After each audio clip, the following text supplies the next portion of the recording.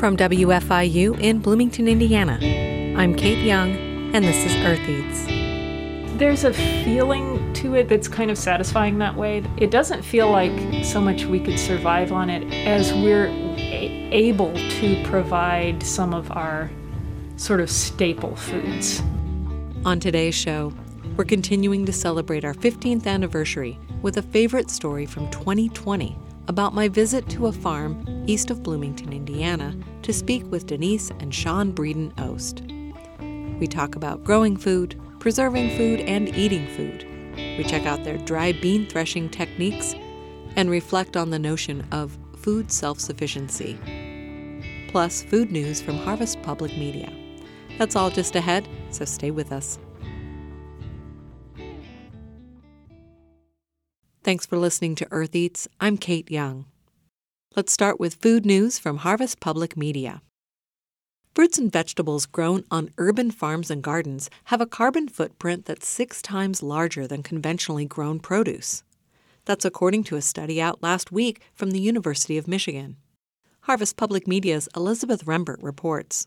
It's the infrastructure that increases urban farms' carbon footprints. It takes a lot of carbon to build the raised beds, compost bins, and sheds that a city garden needs. Meanwhile, conventional farms are massive economies of scale and efficiency. But Jason Hawes, a lead author on the study, says conventional produce loses to urban crops when it travels by air. Asparagus is the one that we highlight as a case where things are flown in from, for example, Chile. That's a really big carbon investment that you could offset by using urban agriculture. The study also suggests city farms preserve their infrastructure as long as possible and try to use recycled materials to build their raised beds and sheds. I'm Elizabeth Rembert, Harvest Public Media. 3 states recently moved to ban the calorie pear tree, commonly called the Bradford pear.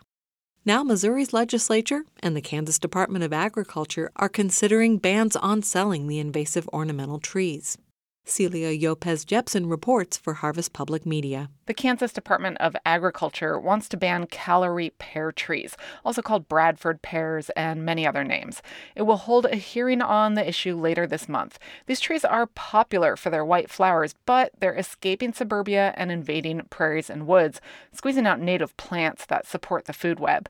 Under the proposed ban, homeowners wouldn't be required to cut down existing trees, but some conservation groups and local governments give free native trees to people who cut down calorie pears on their property. For Harvest Public Media, I'm Celia Yopez-Jepson. At least 21 states are considering legislation to block foreign companies and individuals from purchasing farmland. That includes Illinois, Michigan, and Indiana. Harvest Public Media's Kate Grumpke reports. Many of the proposals state lawmakers will consider target countries that are considered foreign adversaries, like China.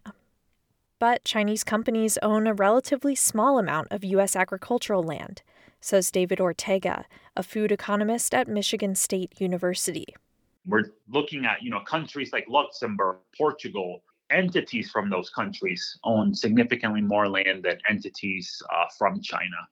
Canadian individuals and companies are actually the largest foreign agricultural landowners, according to the U.S. Department of Agriculture. Much of that is forest land for timber. For Harvest Public Media, I'm Kate Grumpke. Harvest Public Media is a collaboration of public media newsrooms in the Midwest and Great Plains. Find more at harvestpublicmedia.org.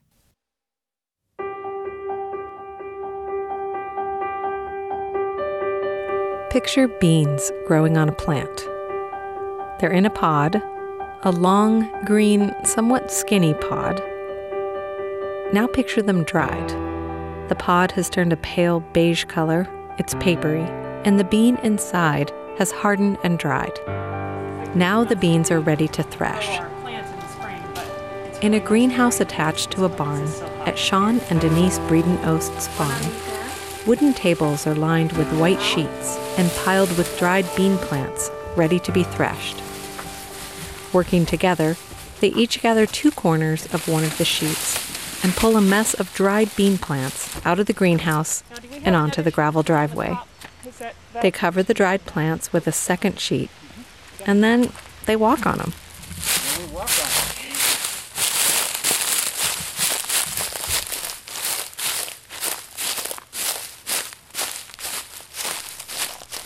They aren't particularly gentle about it. Apparently, the beans are pretty tough. The point is to loosen the dry beans from their pods. They stop periodically to check on the progress and refold the sheet. And then they walk on them some more. Kind of fold it over on itself and then do some more.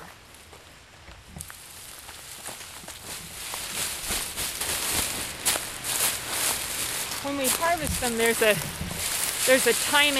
a real trick of timing that's, you're kind of splitting the difference between them you want them to be dry enough that they won't mold before they get crispy and dry.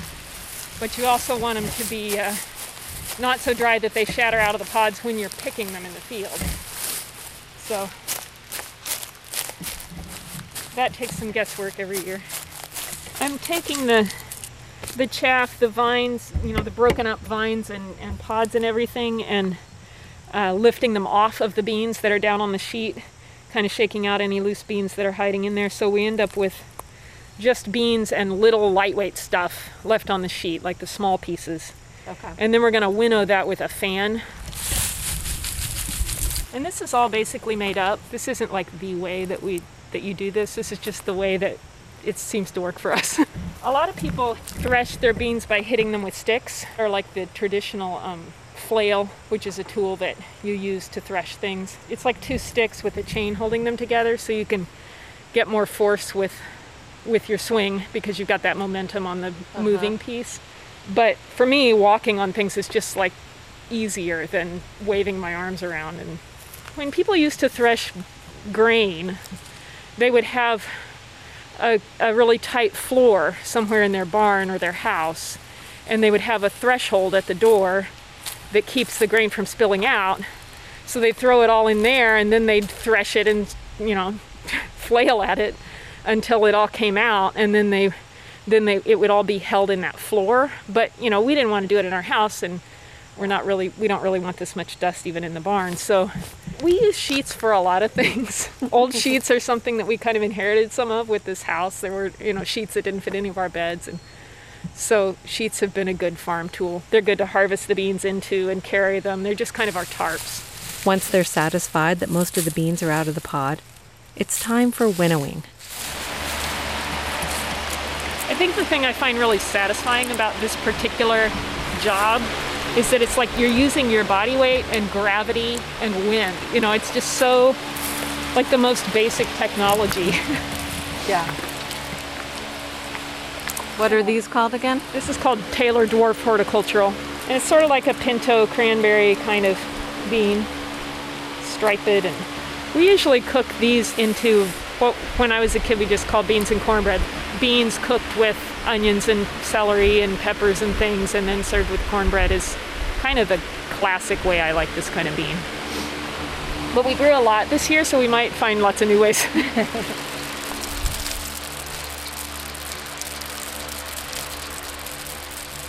Eventually, they transfer the beans to a wide metal bowl and place it close to the fan to winnow the finer particles away. Might be as far as I would take them, and then I'll just pick through them by hand, sort through them by hand before we have them in our jar to cook. So what I usually do then is I'll spread these out like on a cookie sheet, and just move the good ones to the side and move the other stuff to the other side. It's recommended to do that with store-bought beans, Yeah. to look for stones and stuff. I wish I'd done it recently. We bought some black beans and found a rock. The size of a black bean. I bit down on it and thought I'd broken my teeth. Denise remembered a poem that she found in Maud Joffrey's World Vegetarian Cookbook. It's something she thinks about when she's sorting beans that makes her feel connected to women around the world. A lentil, a lentil, a lentil, a stone. A lentil, a lentil, a lentil, a stone. A green one, a black one, a green one, a black, a stone. A lentil, a stone, a lentil, a word. Suddenly a word. A lentil, a word next to another word, a sentence. A word, a word, a word, a nonsense speech. Then an old song. Then an old dream.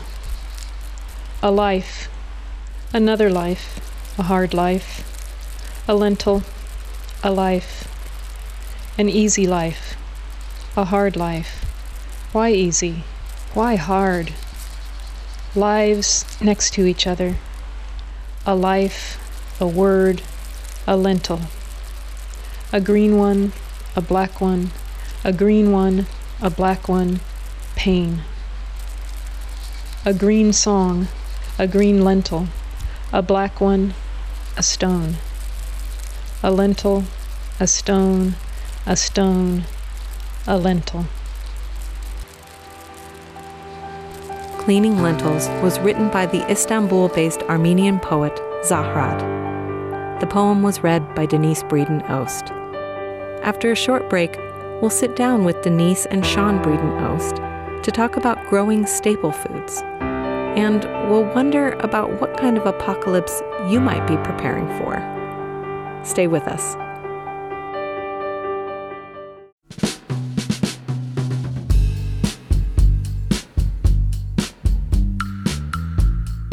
Kate Young here. This is Earth Eats. And for our 15th anniversary, we're looking back to some of our favorite stories.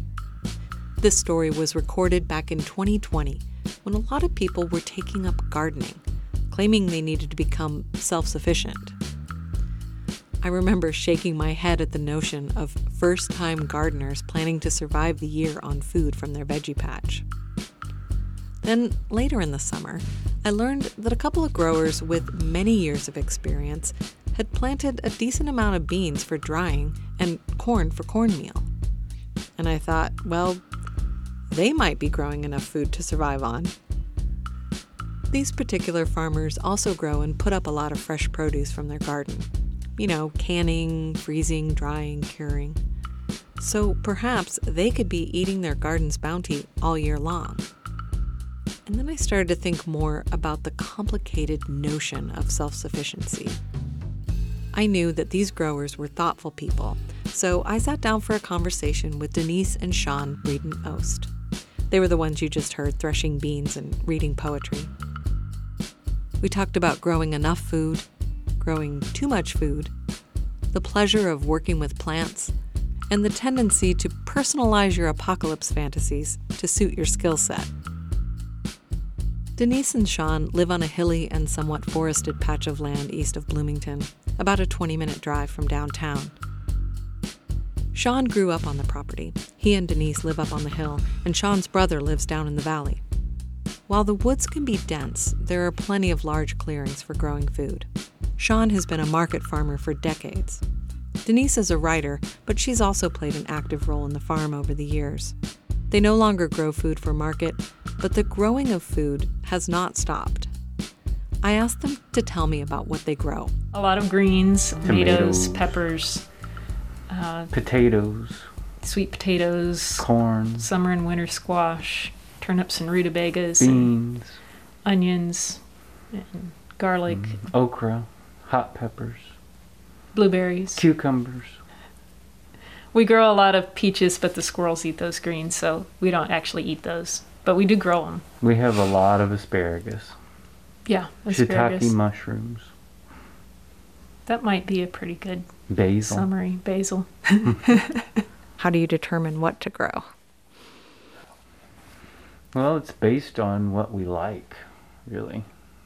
We kind of sit down with the seed catalogs in January and talk about what we want to grow, and it's pretty consistent. I mean, it's the foods that we like to eat and that we know we can grow here. And then, we try something new every once in a while. We've given up on some things that don't do well here or that we're just not very good at. Like, what's an example of that? Well, pole beans. We love pole beans, but putting up the trellis, and we had a bean mosaic a few years ago, and we pretty much decided to stop with the pole beans and just go with the bush beans. Mosaic virus. Oh. It killed it. And if you have bush beans and something happens to them, you can just replant. You can till them in if the bean beetles or the disease or something gets bad and plant another row. But with pole beans, you're kind of invested for the whole season. And so we went with the bush beans. We can't grow very good spinach up here, and Sean's brother down in the valley grows great spinach, so we just don't bother. We've never had great luck with beets, but I think that was mostly just neglect. I'm not sure. So there are a few things that just haven't thrived. Our sweet potatoes we've experimented with over the years, and some of them didn't do well here and some did, and so it's more of a variety choice. Tomatoes, for years we had a 2-week tomato season because of disease pressure, and we finally found a couple of varieties that we can grow, and we had a full tomato season this year. It was so exciting. It was like, wow, there are still tomatoes out there. So we're a lot of it is choosing the varieties that like it here. And so when you're growing, are you also thinking about, or when you're picking your seeds or deciding what to grow, are you also thinking about food preservation? Yeah, we definitely grow to put up. I mean, that's part of, at least with a lot of our crops, that's part of what we're doing. And I have records of how much food we've put up in the past, for the past, 10 years or so that I've been doing that. And so I can look back and say, okay, last year I put up this much and we did or didn't eat it all, and how did that go? And so this year I want this much instead. And so we've kind of tweaked the amounts over time for what seems to work for us. It made a huge difference because I was starting pretty much, that's food preserving. I had an aunt who did a lot of it, but it's not something that my parents did and not something I learned to do when I was at home. So as an adult, I was learning how to do that. And so I did. I took a lot of notes. I was like, here's what I put up, here's how I did it, and here's how it turned out, and here's when we ran out of it. And it let me let me feel like I was learning rather than just starting again every year. Yeah, also I could see where, having an understanding of, did we use this? Like, we froze all this broccoli, but we didn't like how it tasted, so we never used it. And then it's got freezer burn and, sat there in the freezer all year. Yeah. That's one of them. And I hate wasting food. And so, yeah, it was really important to me to not. And it's not just wasting food, because, if we don't put up all of our tomatoes and some of them rot, we just throw them in the compost and then they go back to the soil and whatever. But if I've put in hours and hours of labor and propane and jars and lids and all of that, then it feels like a bigger waste. So, yeah, I want to make sure that we eat everything I put up as much as possible. So, yeah, I do write it down. And things like potatoes, we know how many pounds we'll eat before they sprout. And so when we harvest, we see how much we have, and then we keep what we're going to use, and then we give the rest away. So we usually keep more than we'll use, and then right before they start to sprout, we call up our friends and we say, can you eat a bunch of potatoes in the next 2 weeks? And they're like, sure, and share them around then. But we're getting better at it. Yeah. Do you have an idea about, you want to eat mostly the produce that you grow yourselves throughout the year, or is it just kind of seeing what you can do? Or I don't know if you want to talk a little bit about some of the values or goals that you have that are associated with that. I think over time we've just kind of learned to like the stuff that we grow, and we don't really desire other things that we can't grow, like things that are out of season. And we're happy with collards. We don't have to have lettuce if we don't have it. And so it's not really that our goal is to provide all of our food. We just know how much we need to grow, and we grow what we know we can, and we enjoy what we grow. My friend Stacy said one time that something like, if you want to produce your own food, it's better to start, instead of growing everything you want to eat, you should start with eating everything you can grow. And that's really, we're not real recipe users. We use recipes for inspiration, but we really start with the food we have, which helps a lot because, if you look at a recipe, every recipe is going to call for like a scallion or something, and scallions are not something we have in January. But yeah, we buy produce, we buy avocados. And Yeah, we do. We buy a little bit of fruit and odds and ends. And after we run out of potatoes, we'll buy some potatoes. And I buy okra at the farmer's market every year because I'm not very good at keeping okra picked. And so we grow it, but it doesn't really work. And I only want one batch of it anyway. So I just buy that. But there was a while when Glenn was little, there were probably 5 years or more where we grew and preserved all the produce we ate, except for a little bit of fruit. I'm not sure why. It was definitely like that was in my mind, that was what I wanted to do. And some of it may have just been finding out if it was possible, finding out if I could. But yeah, we pretty much ate only the vegetables we grew for quite a few years. And then Glenn got older and he was like, I want a salad. And so we got flexible. Or I want mangoes. I'm sick of blueberries. Mangoes. So that, part of it was, it changed as our family changed. And then there are things like olive oil and maybe flour and stuff that you're not going to be growing, so you're going to be purchasing those things. Yeah. No. And we've sugar, salt, flour, oils. Lots of different beans and grains and nuts and seeds, and we buy a lot of food. Yeah. But we don't buy a lot of fresh produce. Most of our fresh produce is something that we have, and much of our off-season produce too is something that we grew. So what kinds of things do you put up when you do food preservation? What are some examples? Frozen peppers, dried peppers, paprika, tomato juice, relish, jam, dry beans and corn, frozen green beans. Frozen greens. Frozen pesto. We just made candied ginger for the first time. That was kind of cool. From market ginger. Yeah, from fresh local. ginger. That was cool. It's very good. Potatoes and winter squash and sweet potatoes, which you don't have to do anything to. You just have to give them the right conditions to not rot. Yeah. And what else do we put up? It seems like I don't have my notebook out. Lots of frozen blueberries. You grow enough blueberries that you can put them up for a whole winter. Oh, yeah. We put up, in 2019, we put up like 40 gallons frozen. And so we eat those, in pancakes or things, but I also make blueberry jam sort of continuously through the whole year, and that's the jam that we like, and so we eat it for breakfast every day. And our famous blueberry smoothie. The blueberry smoothies in the summer. Sunflower seeds and blueberries and a little bit of honey, some water. It's breakfast.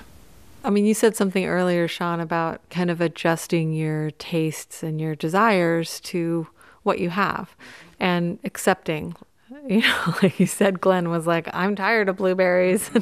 Yeah, and I think that's evolved over the years. I guess I've always liked garden produce. I've learned to like quite a few things over the years. Sean has never been a picky eater, but I was... I didn't really love brassica family greens, and arugula grossed me out, and I hated cilantro, and I didn't like melons, and I didn't like cucumbers. And I've gradually, over the years, I've actually come to like some of those, which in some cases it was really exciting because I always wanted to like melons, I just didn't. And in others it was like arugula, still, if I didn't have arugula ever again, I wouldn't cry, but if it happens to be the green we have and I want some greens to go in something, I'll use it and be happy with it. So there's I don't know, it's kind of I'm a little more flexible than I was. We had some conversations when Glenn was 14 or 15 or so about like, why do we have these juicy tomatoes that make a mess when I eat them on my sandwich? We should go to the store and buy a proper sandwich tomato that is dry and crunchy. that doesn't turn into slop, So it was interesting to actually hear him working through that and coming up with his own opinions, because it never would occur to me to buy a different kind of tomato. It's like, well, we've got these tomatoes, but But I can see how, it's possible to have some other way of working with produce, but we've gotten used to this. It's kind of what we do. Yeah, I've always been resistant to a CSA because I was afraid I would waste the food. That I just would like the idea of it, but I wouldn't actually eat it because that's just not the way I cook. But if I was a farmer, I think I would adjust the way I cook. You probably would have to. Well, and you can adapt recipes to what you have, too. True, to a certain extent. Again, that's where the flexibility comes in. I think it's a mental barrier. I think that's what we do, is we just adapt it, and we're like, collards are just as good as spinach, so. And sometimes we buy a package of frozen spinach. Sometimes we do. Because spinach and feta pastry thingies sound really good, and I want to make some for my son, and he likes spinach better, and so I just buy some. Mm-hmm. When I was a kid, my mom, I learned to cook from my mom as a teenager, and she is somebody who, she goes to the store to replenish her supply of the things that she always has on hand. And then she makes the food that she makes with that food. And it's really good food, and it varies quite a bit, and it does include garden stuff. But I didn't grow up buying vegetables at the store like, zucchinis or peppers or things like that. We bought potatoes and onions and carrots at the store. And it wasn't like we couldn't buy anything else, but it was just like there was a standard range of stuff we always had on hand, and that's how I learned to cook. Yeah. And I think that helps me be adaptable. Yeah. Oh, about the CSA thing, one thing that made me think of was when we had a CSA, we ran a CSA, sometimes people wouldn't pick up a share, and we would bring it home and put the produce in the fridge, and sometimes the produce went bad. So I just want to say, to people who are CSA customers, like, you're not a terrible sinner, or maybe I'm a terrible sinner too, but it was actually harder to use up a box of CSA produce because it had already been harvested. And when you have it in your garden, you can decide, well, I'm not using those onions today, and they'll keep for 3 weeks. They're in the ground. They'll just get bigger. And so I think there's more, it's actually a little more flexible when the stuff is actually out in the garden on plants, and you pick it when you need it. So in some ways we do go to the store when we decide what we're making. The store is the garden. I'm speaking with Denise and Sean Breeden Ost about growing food, preserving food, and eating food. After a short break, we'll talk about what it takes to grow your own dry goods, like beans and grains, and about prepping for the apocalypse. Or not. I'm Kate Young. This is Earth Eats. Stay with us.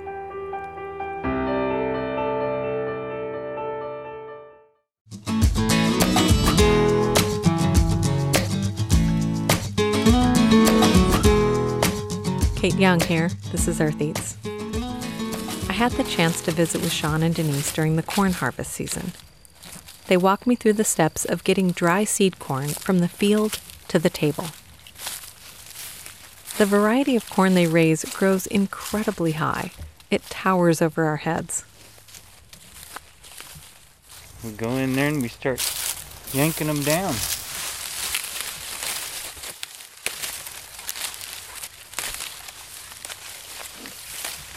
So you're yanking the ears, not the stuff. Yeah.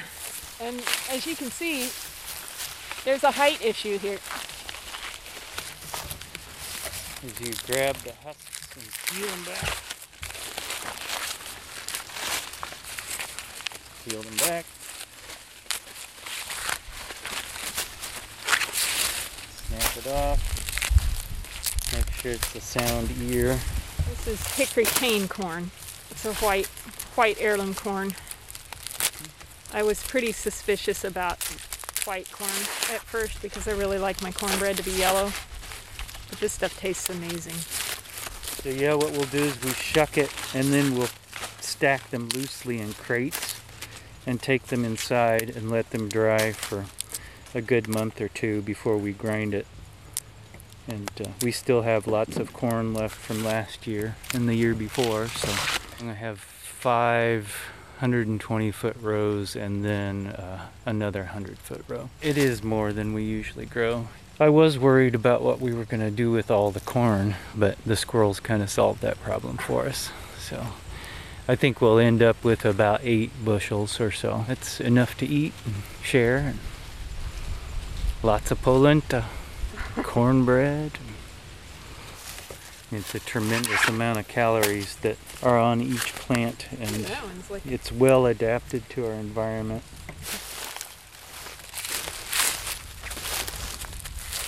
This last revision on my novel, when I was writing about shucking corn, and I was trying to describe the breaking off of the bottom part of it, I actually called my mom and then called my granny to find out if is there a name for that part you break off? Like, do they have a name for that? And they're like, no, it's just the part you break off. It's like, well, that's not very elegant. So I think I ended up calling it the stem, which is what it is, but I felt like there should be a name for that gesture of breaking the bottom and all the shucks off of the corn. It's such a common thing people have to do, but I guess they didn't feel like they had to talk about it. The next step was shelling.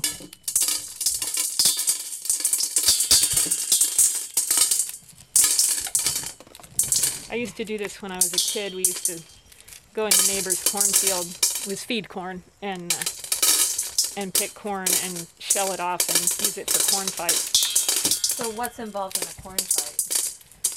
You have a bunch of corn that's shelled off the ear and stored in margarine tubs or something, and you have forts built out of things, and you rush out at each other and fling handfuls of corn at each other. Oh, okay, so there's no device, it's just your hands flinging Yeah, them. it's just throwing corn at each other.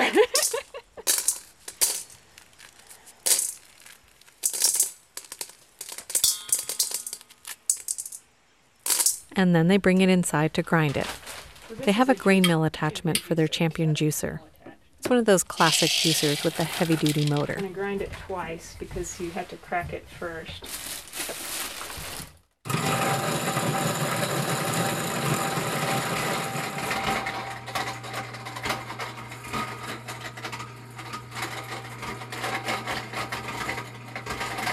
After a second pass through the grinder, they sift the cornmeal through a mesh sieve, and it's ready to use for polenta or grits or cornbread.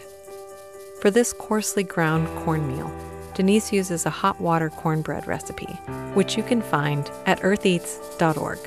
We tried it this week, and I highly recommend it.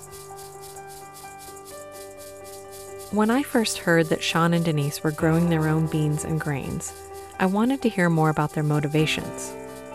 Sean said he tried seed corn for the first time a few years ago. He remembered a variety that his grandfather had given them when he was a kid. He looked for something similar and gave it a try. I just wanted to try it, so we put out a plot probably 30 feet wide by 40 feet, and it grew just amazingly well. Once they had the corn, there was the problem of grinding it. We did some in our blender and figured out that was going to be the death of our blender. But then we acquired an attachment for the juicer that we have, and boy, it was amazing. Much sweeter, more corn flavor than store-bought cornmeal. And so then I was hooked, and we tried a different corn the next year. And this year we planted about 3 times what we've ever planted before. And so was this the first time you'd ever grown your own grain? Yeah. Yeah, and we'd been growing dry beans since at least 2010, maybe a little before that. And did you grow more of those this year as well? We didn't plant more, Yeah. but they thrived better. Yeah. And so do you think of the corn and beans differently? And I'm asking because I do. And I see it as like, oh, that's moving towards self-sufficiency, because if you can grow your own protein and you're not raising animals, it just makes me think of a more self-sufficient model that you could survive on that or something. There's a feeling to it that's kind of satisfying that way. It doesn't feel like so much we could survive on it as we're able to provide some of our sort of staple foods, which, I mean, the potatoes and the sweet potatoes are staples, if anything is. But it breaks down a barrier in my mind between sort of dry goods and produce and makes it so that, well, actually, there's not a line there that says you can't cross it, as a home gardener. You're I just always assumed, I assumed that to grow your own corn, you had to have, like for cornmeal, you had to have acres and acres of corn. It just seemed like it would be this huge endeavor, and it's not. I was really surprised by how much cornmeal there is from an ear of corn. And the beans, I think, I didn't have as much of a sense of that being different, because when I was a kid, my aunts grew horticulture beans, and my grandparents had grown beans as well. And I think a good part of it is that it's like the tomatoes and peppers. We just prefer the taste of these beans and this cornmeal over what we can buy. We do buy a lot of grains and beans, because we want to have red split lentils, and we want to have black-eyed peas, and we want, green split peas and lentils and black beans and brown rice, and lots of things that we appreciate the variety of. So we're not at all trying to replace all of that, but it's kind of nice to know that we can grow that stuff too. And when you've grown the corn, has it lasted you through the year? Oh, yeah. Yeah, more than through the year. And then this year you grew more than you needed. We did. Yeah. That was Sean's decision-making process. It's not mathematical. Well, I've always been one to plant way more than we need, because I love giving away stuff, and I just like how generous the land is with its abundance. And this year the squirrels got more corn than we did. We shared quite a bit. They had a rough year. They did. They did. They didn't have any nuts, and so they got fat on corn this year. Yeah, Sean would be standing there by the kitchen sink and look out the window, and he's like, they're just running up the stalks. They're just running up the stalks and eating the corn. It was just... There'd be like 5 squirrels out there. Like kernels flying everywhere. And then the birds come in. But still, we've got more than we can possibly eat. Well, we've got more than we will eat. And if you can store it from year to year, do you feel like it's stable enough that it's fine? The 2-year-old corn is fine? Oh, yeah. Oh, yeah, we're still eating the older corn. It keeps really well. We keep it whole on the ear, partly because it keeps better that way. And then when we want some, we shell it off the ear into a bowl and pour it through the grinder, grind it through twice, and then sift it. And then usually I make enough for maybe 1.5 quarts of cornmeal at a time, and I'll only use 1 cup to 2 cups when I'm making cornbread. So I put the rest in the freezer and use that as we want to, so that it gets ground close to when it's used. Well, I guess I want to get back to my other question about the idea of self-sufficiency or survival. I feel like it's come up a lot this year, pretty much as soon as the pandemic hit and grocery stores had less on the shelves than normal, and people were at home more than normal, some, not all, but some, that all of a sudden I started hearing, at least in the media circles that I'm paying attention to, which granted is limited and food focused, there was just a lot of talk about, we got to grow our own food, and I'm planting a raised bed this year because it's time to sustain ourselves. And I, having grown some food myself for the past, 15 years, I was like, okay, do you have any idea what you're talking about? Just because, one, it's not that easy, even if you do know what you're doing. And 2, I just feel very suspicious of that kind of thinking, of we have a lot of canned goods stored in our basement that we've, put away. And sometimes when people see it, they're like, oh, I'm coming to your house if there's a, crisis or something. And I'm like, okay, fine, because that's what's going to happen is it's all going to be shared and be gone in like 2 days, because what are you going to do if you got everything you need? Like, how are you going to defend that, or what, I don't know.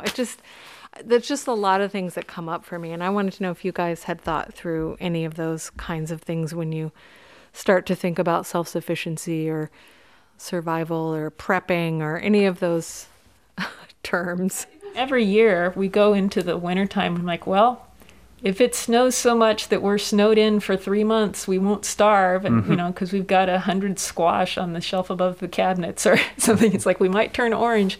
So yeah, we have that. We have that feeling. It's just not it's not the primary motivation. It's one of the byproducts, I think. A lot of it's curiosity. It's like, I wonder if we could grow beans. I wonder if we could grow corn. Sean planted rice this year. And it was like, I wonder if we could grow rice. I'm going to try it, and we had a little bit of rice, and maybe we'll grow a little bit more rice in the future. And so it's more like it adds to a bank of knowledge, or to a sense of knowing and understanding and learning that's kind of an end in itself. And it's a relationship in itself with this place and the land and the plants. And then the sort of thing about like, someday when everything falls apart, we're going to need this knowledge. It's like, well, yeah, I mean, that's quite possible that we might need that knowledge for that sort of reason, but it's not the motivation. It's an after effect. That sense of competence in the world, it feels good more than it is rational, I think. What I've noticed is that most people, they pick which thing they want.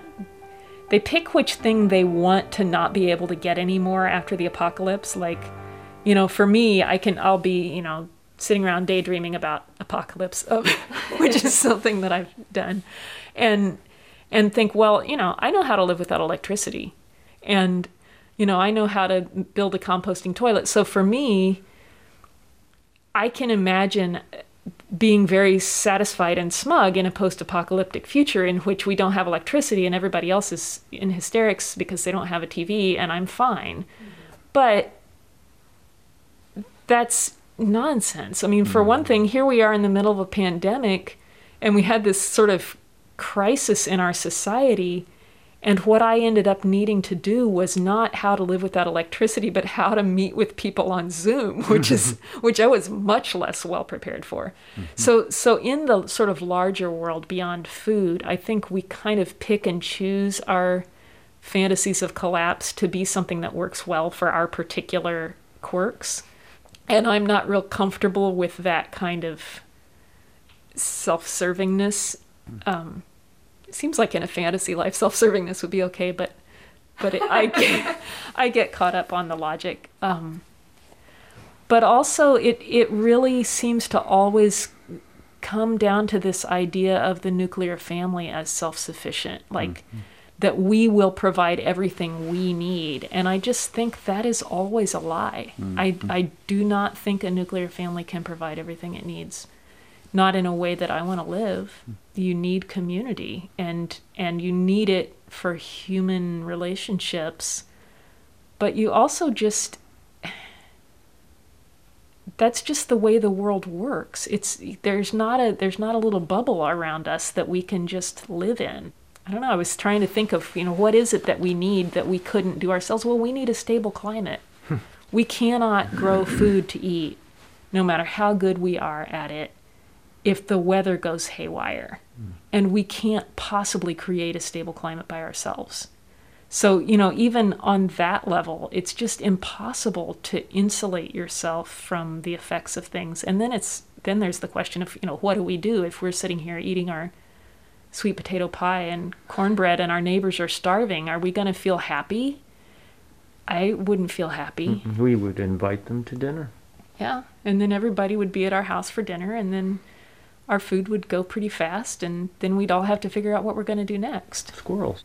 Yeah, we do have. There are a lot of squirrels, and they're really well fed. So they're fed on green peaches and blueberries and corn. So. I think for me, the self-sufficiency, it's more important to trust in community and knowing that things will be available. They may be in short supply, but as long as we're sharing things, I think everybody will have hopefully what they need. The growing of the food also creates more. It creates our entertainment and our exercise and our education and our time spent together. Mm-hmm. You know, there's all this. If all we got out of it was food, I can't even imagine that. I don't even know what that would be like. But there's so much else that we gain from doing that in the world of being in relation to the rest of life, and then also in relationship with each other. And one thing Sean was saying earlier, we were having a conversation about the self-sufficiency thing, is the idea that if the real kind of self-sufficiency or self-reliance that would be smart to be doing, like the place that this is pointing, that when people are saying, oh no, we have to grow gardens now, what actually makes sense is for communities to start talking together about how they can be more able to support themselves without, if California produce is not available for a year or 3 years, or if, something else happens, how would we take care of one another in that situation? How could we make it possible as a community for farmland in this area to be used growing food for people instead of being used for growing commodity crops to feed livestock, which is what most of it is in now? There's a lot of farmland here. We could be growing food to feed people here, but because of the food economy, that's not financially sustainable for farmers. And so as an area, you can look at things like, how do we work on food security together, or how do we do more of the stuff that we need in general together? But that's really different from doing it as a nuclear family. Yeah, and I think that part of the conversations that I was hearing was, we need to. Let's start growing food in community gardens. And even so, it felt naive and missing something.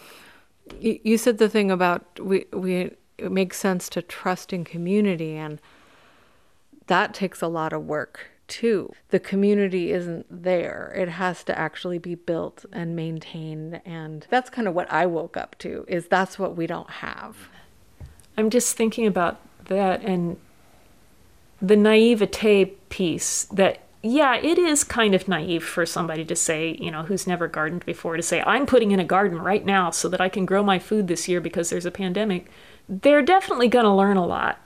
And I think actually being naive may kind of be a prerequisite for starting to do some of these things. It's, we're not that good, at least I don't feel like we are in this culture, at deciding to do something that we think is really hard and probably won't work, and so we have to have this optimistic. I mean, Sean is a temperamentally very optimistic person, and he's the one who can farm.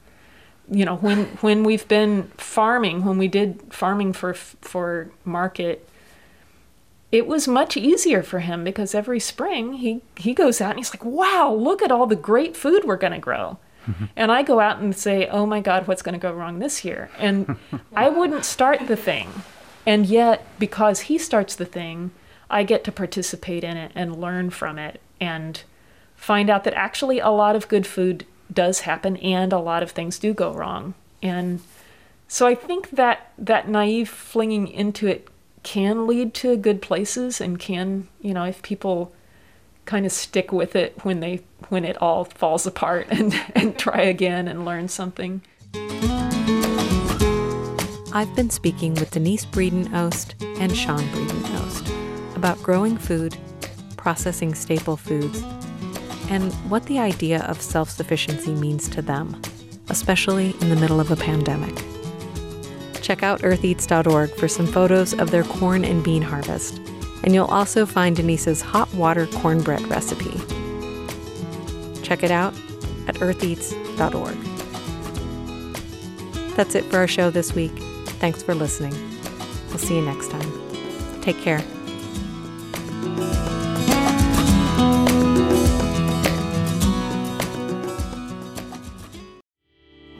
The Earth Eats team includes Eobon Binder, Alexis Carvajal, Alex Chambers, Mark Chilla, Toby Foster, Daniela Richardson, Samantha Schemenauer, Peyton Whaley, and Harvest Public Media. Special thanks this week to Denise and Sean Breeden-Ost. Earth Eats is produced and edited by me, Kate Young. Our theme music is composed by Aaron Toby and performed by Aaron and Matt Toby. Additional music on the show comes to us from Universal Production Music. Our executive producer is Eric Bolstridge.